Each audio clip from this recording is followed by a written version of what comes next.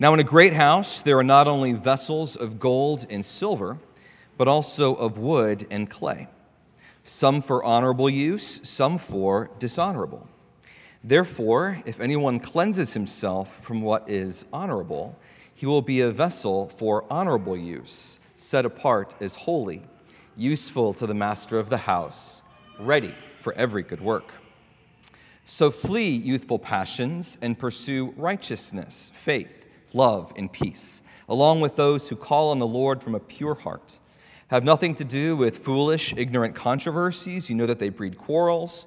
And the Lord's servant must not be quarrelsome, but kind to everyone, able to teach, patiently enduring evil, correcting his opponents with gentleness. God may perhaps grant them repentance leading to a knowledge of the truth, and they may come to their senses and escape from the snare of the devil after being captured by him to do his will. This is the word of the Lord. Let's pray. Heavenly Father, we ask that you would illumine our hearts and minds to the teaching of your will this day. Father, where there be any hardness in our life, may those calluses be softened as we hear your word preached, exposited, taught, and hopefully also applied in our midst. Father, may your Spirit speak to us, that as these words ring in our ears, they may also shape our hearts and give us wisdom in our minds to properly apply them before your sight, as we ourselves, Lord, are your servants, striving to grow more faithfully as vessels in the hand of our Master. In the name of Jesus Christ, we pray. Amen. You may be seated. What does your name mean? Do you know what your name means? It's interesting. I must confess, I was looking up names earlier last night, trying to think about what different names in our congregation meant. And it's funny, some of our names have great weight and significance to them. Perhaps they're biblical names and they describe great qualities or characters, or they're held by great characters, individuals of our faith. Some of our names have less significance. They might deal with virtues or concepts like strength or wisdom or beauty. And others of our names maybe have less significance still, meaning, we come from a certain area, like Scott, which means Scottish, or Brett, which means, we come from Britain. It's interesting that our names, though, often can also define for us something about our own character. Do you know what Timothy's name meant? Time, theos, these are the two Greek words that make up his name. Time means honor, and theos means the Lord. Timothy's name then means honor the Lord, or honored by the Lord, or one whom the Lord honors. And so when Paul here is preaching and brings up the language of in a house there are honored vessels and dishonorable vessels, he's punning and playing at Timothy's own name. You see, his ears would have perked up. He would have drawn near as Paul is moving forward in his argument about Timothy, who you need to be and who you need to become as a faithful pastor and shepherd of this church. And the words honor would immediately trigger him in his own life. Timothy, hearing and reading these words from Paul, would remember his own story and his experiences with Paul, that many years prior, probably some at least 12 years prior to the writing of this letter, is when Timothy first met and engaged with Paul. He was young, he was living in Lystra, and he was well known and had grown in prominence among the churches there in Lystra and also in Iconium. You can read Acts 16 to get more information here. Paul recognizes that there's something worth investing in building in Timothy, and so he invites him to come and travel with him. Likely as a young teenager then, Timothy traveled with Paul all throughout the Mediterranean world. And for 12 years now, he has been encouraged and invested in by Paul himself. But not only has he been invested in, Paul has also been a co-writer with Paul. At least 5 of the letters of the New Testament, Timothy is listed as a co-author of those epistles. Of 2 Corinthians, of Philippians, of 1 and 2 Thessalonians, and of Philemon. Timothy was a co-author of Scripture. Not only was he co-author of a scripture, but so also he was likely given opportunities to preach and teach and develop. And so, though he is, yes, certainly a young man, he is not an inexperienced one in the faith. And with those things in mind, Timothy still has much to learn about what the ambitions of his life must look like as they continue to manifest themselves in his works and actions, about what he must become to continue to carry the torch of the gospel into the coming generation, that the church of Ephesus and the churches in eastern Turkey might not flounder or fail, in western Turkey might not flounder or fail, but continue to see success long after Paul had gone. It's with these things in mind that Paul continues to encourage and admonish and strengthen Timothy. He's been building up a series of analogies which are meant to inspire and encourage Timothy to press on and be faithful in his work. He reminds him that he is like an athlete who is competing toward the rules. He reminds him that he is like a soldier who is fighting the good fight of the faith, that he is like a hard-working farmer who, yes, must get up early and work hard, but deserves a share of the crops. So also, as we preached last week, that he must become and strive with all his might to become a worker who is approved in the eyes of the Lord. And now he turns to two further analogies, one of an honored vessel and also one of the Lord's servant, to inspire him, to encourage him, and to lay before him all that he must become so that the gospel will continue to succeed and move forward in his life. Well, these aren't just standards for pastors or elders. We know that the theme of the Lord's servant applies to all who call upon the name of the Lord, and so also for us. Will we hear these truths and admonitions through Scripture, that we might not be static or complacent or passive in our lives, but press forward and strive with all of our heart, soul, mind, and strength to love and serve the Lord according to fidelity in his calling.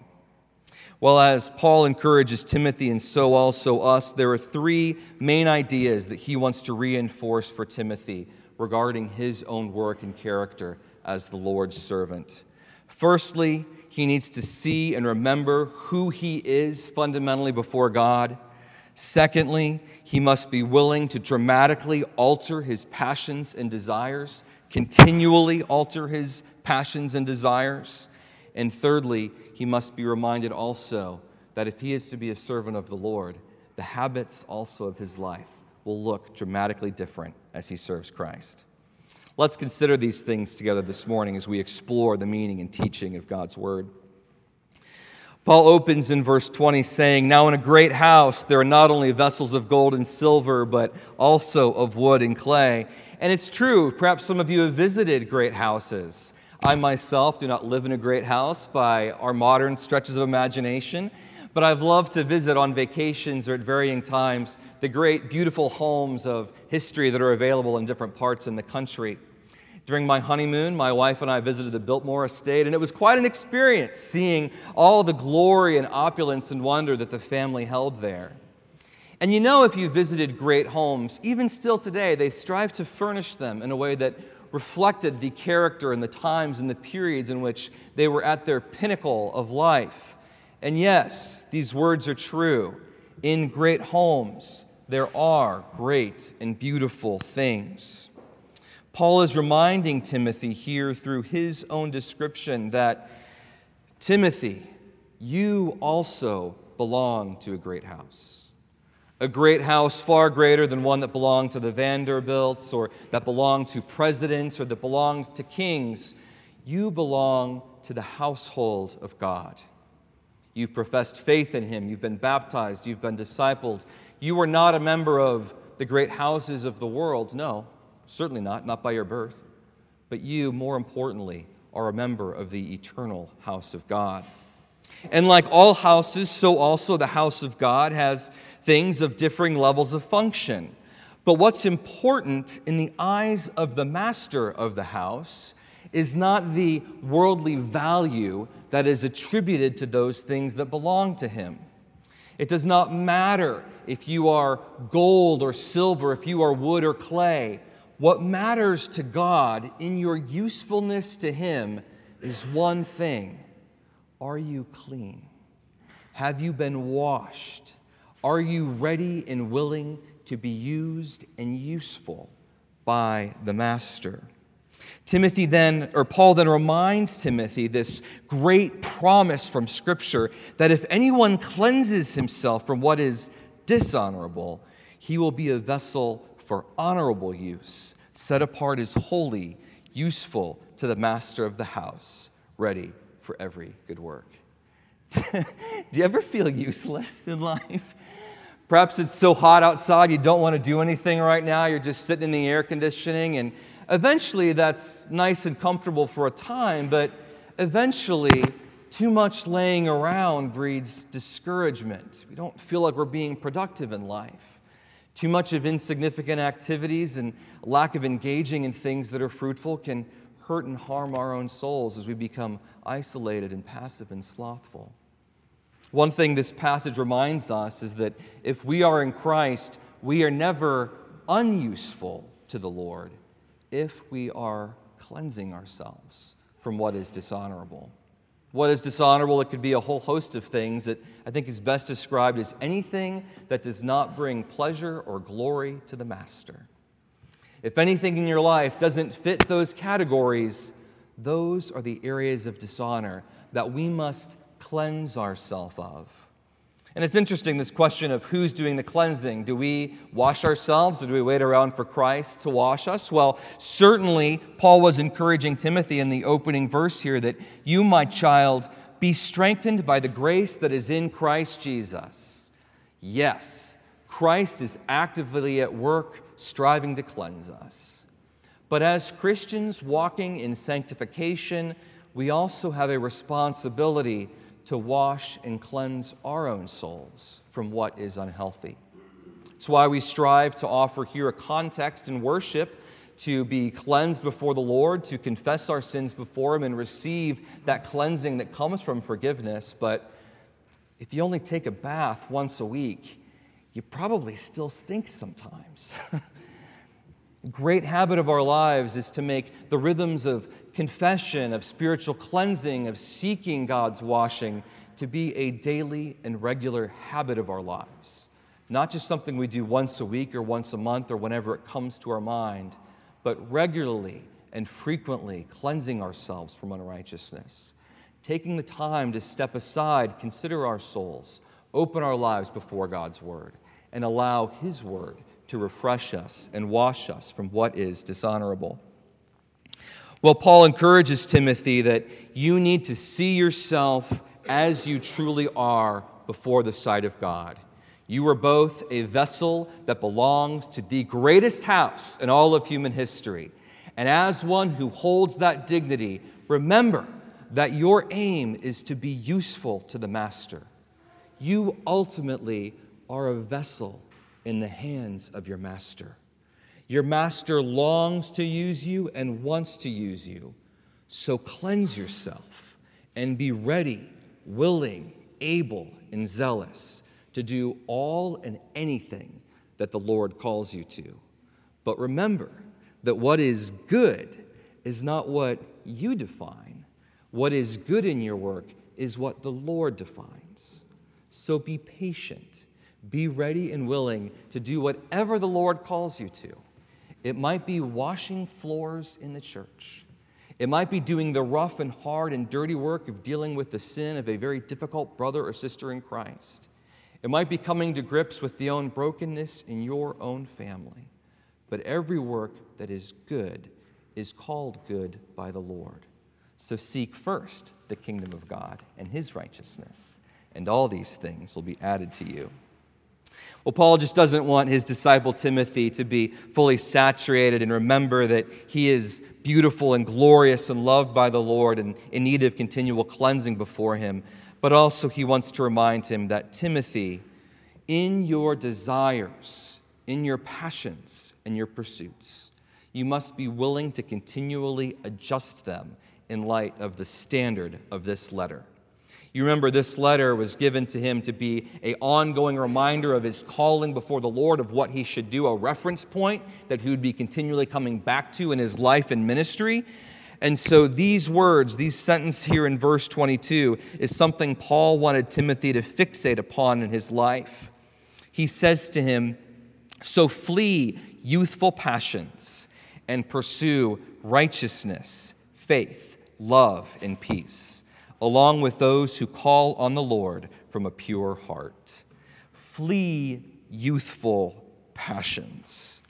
What are exactly youthful passions? That would be very, very helpful to know if you want to appropriately apply this verse in your life. Well, we would be wrong to think that youthful passions are merely designated to the realm of lust and sensuality and those desires that are sometimes characterized as this way in Scripture. I think that John Stott is very right here in seeing these as a much wider, broader category of the kind of desires that first begin to manifest themselves in our lives at a very young age. You think about how impressionable we are, particularly as we move from childhood into adolescence, and often many of the things that happen to us, many of the things that inspire us in that life, can dictate the decisions and trajectory of the rest of our life's pursuits. And so the things that we yearn for in that season in time in life, like the desire for adventure, to get out and do something productive and be a hero of our own story, the desire for friendship, for companionship, the desire for romance. These things are good, and they begin to manifest themselves in our lives at an early age. But the problem with these desires are that often they can become our ultimate in life. And when they become our ultimate in life, we begin to shape every other decision, every other affection, every other sense of purpose and well-being according to them. And eventually we find out as we live life that they are not ultimate. Whether you receive the blessings that come from them and find that you need more and they can't provide more for you, or whether you recognize that you've run into so much frustration in trying to accomplish them that you abandon all hope in the youthful pursuits and passions and desires that we press ourselves toward. Well, Paul wants to remind Timothy that your youthful passions were placed there for a purpose, but they cannot be your ultimate. Put ultimate desires at the very forefront, not just of your yearnings, but what you pursue. Flee, run away, abandon, like Joseph fleeing from Potiphar's wife. Flee your youthful passions and run away from them, but run to these eternal values, the values of righteousness, of faith, love, and peace. Righteousness, that great eternal character of God that both conveys His holiness, His justice, His purity before the world. Pursue righteousness above all else. Pursue faith, not just the substance of what we believe, though certainly we must pursue knowing the doctrines of Scripture, but also we must grow in our trust and confidence of the giver of those doctrines, of Christ Himself. Pursue love. Selflessly give of yourself for the glory of God in the world and no other. And pursue peace, that eternal shalom that only comes from knowing God, understanding that He is in control of all things, and even the greatest trials in life are but light weights compared to the eternal surpassing glory of knowing Christ. These are the values, Timothy, that I want you to pursue, and not I only, but the one who first called you to be honorable in the life of the world. But Timothy, I don't want you to do this alone. You need to pursue this with all who call on the Lord from a pure heart. We can't pursue the righteousness of God and the things of God in isolation. We need one another. We need to hear one another's stories. We need to see one another's struggles. We must open ourselves to this openness before one another, of truly sharing ourselves before one another, that in the purity of our own heart and our brokenness, we might share the life of God. Timothy, pursue righteousness, faith, hope, love, but do not pursue these things alone. Pursue them with all who call upon the Lord from a pure heart. Well, not only do you need to change your desires and recognize who you are before the Lord, but also there are certain habits that if you are striving after the Lord to live honorably, if you are striving to live as the Lord's servant, that you will need to start looking at very particularly in your life. And Paul here gives out his list of things which he calls Timothy to do. Have nothing to do with foolish, ignorant controversies. You know that they breed quarrels. This is the third time in the last few verses that Paul has mentioned quarrels. It seems like this is an issue or dynamic that's going on here in the life of the church in Ephesus. And very particularly, Timothy needs to be very careful about the fights and about the arguments that he finds himself ensnared in. I know sometimes there are things that you all wish that we might be more open about speaking and condemning and directing ourselves to collectively as a congregation. One of the things that all pastors must be mindful of and all leaders of the church must be mindful of when we are trying to point out issues in the life of the church are these foolish controversies? Are they in need of being spoken to? Will they unnecessarily stir up the life in the body at this time? And I know we always have divisions in our church or in our churches between those who yearn and long for the peace of the church and those who long for the purity of the church. The man of God, the Lord's servant, must always strive for both. Here for Timothy, whatever controversies were among him, Paul again reminds him, have nothing to do with those foolish controversies that breed quarrels, because you must be seen and recognized as a man of peace. You must be a man of peace, because the peace that transcends and surpasses all understanding is what is coming into the world through the life of the church.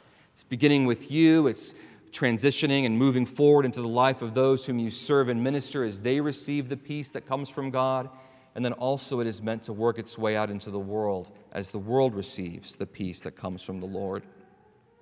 So also, Timothy, as the Lord's servant, you must not be quarrelsome, don't pick unnecessary fights, but be kind to everyone. Be indiscriminately kind. Don't let any difference between you culturally, how someone looks, how you feel, how uncomfortable you may be, how uncomfortable they may be, prevent you from extending the kindness of God to those who are around you. Be able to teach. Be able to pass on the teaching of God's word in a way that is faithful to the teaching of God's word, but also that is compelling and winsome and invitational to those who are receiving it, that they might also yearn to know more about the things of which you are speaking. Patiently endure evil. Correct your opponents with gentleness, that God may perhaps grant them repentance, leading them to a knowledge of the truth. Boy, it's hard to be patient with evil when you're being beaten up and bruised and when you're being taken advantage of by those who are around you. Timothy likely finds himself in these own circumstances in his ministry as he's been dealing with a very controversial and contentious congregation.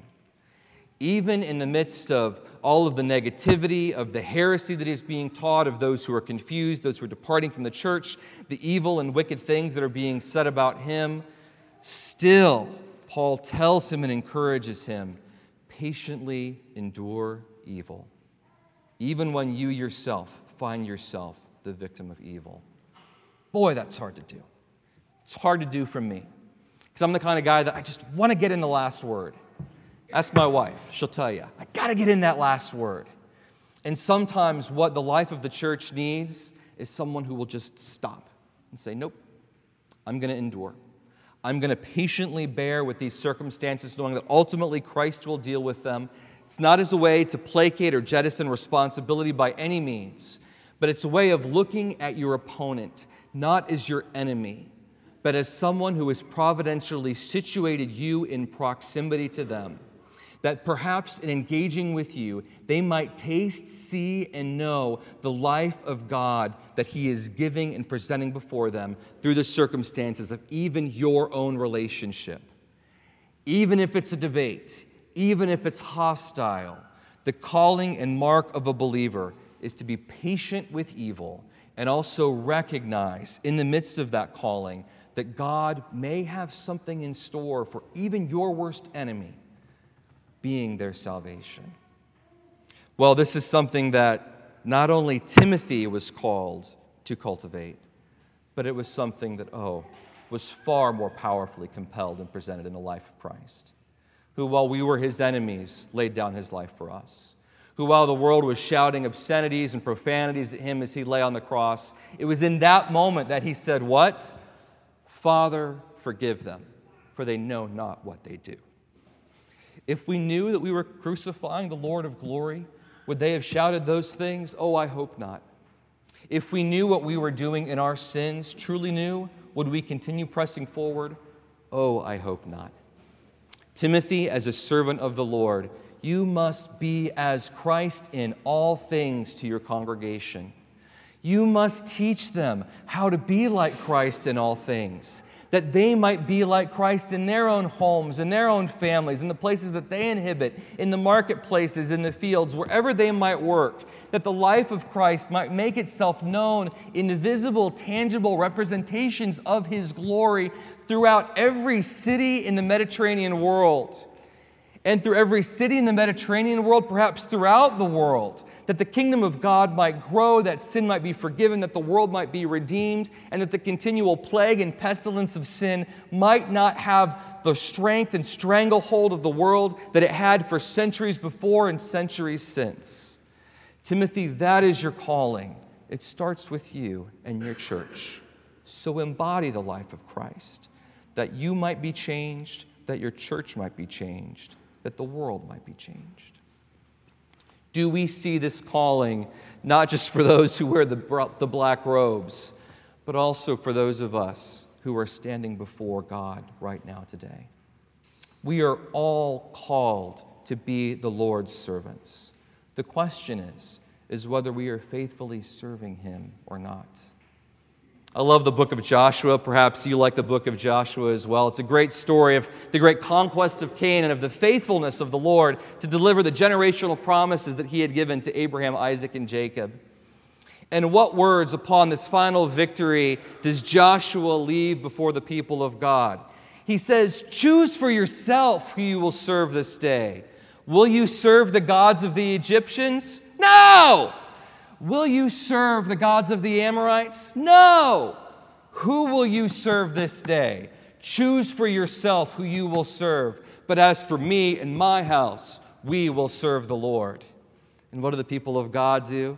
They shout, far be it from us that we will serve the gods of the Egyptians or the Amorites. No, we will serve the Lord. But it wasn't true of them, and they fell short because they needed the Spirit of God to dwell with them. Friends, we have that Spirit of God. Will we be faithful?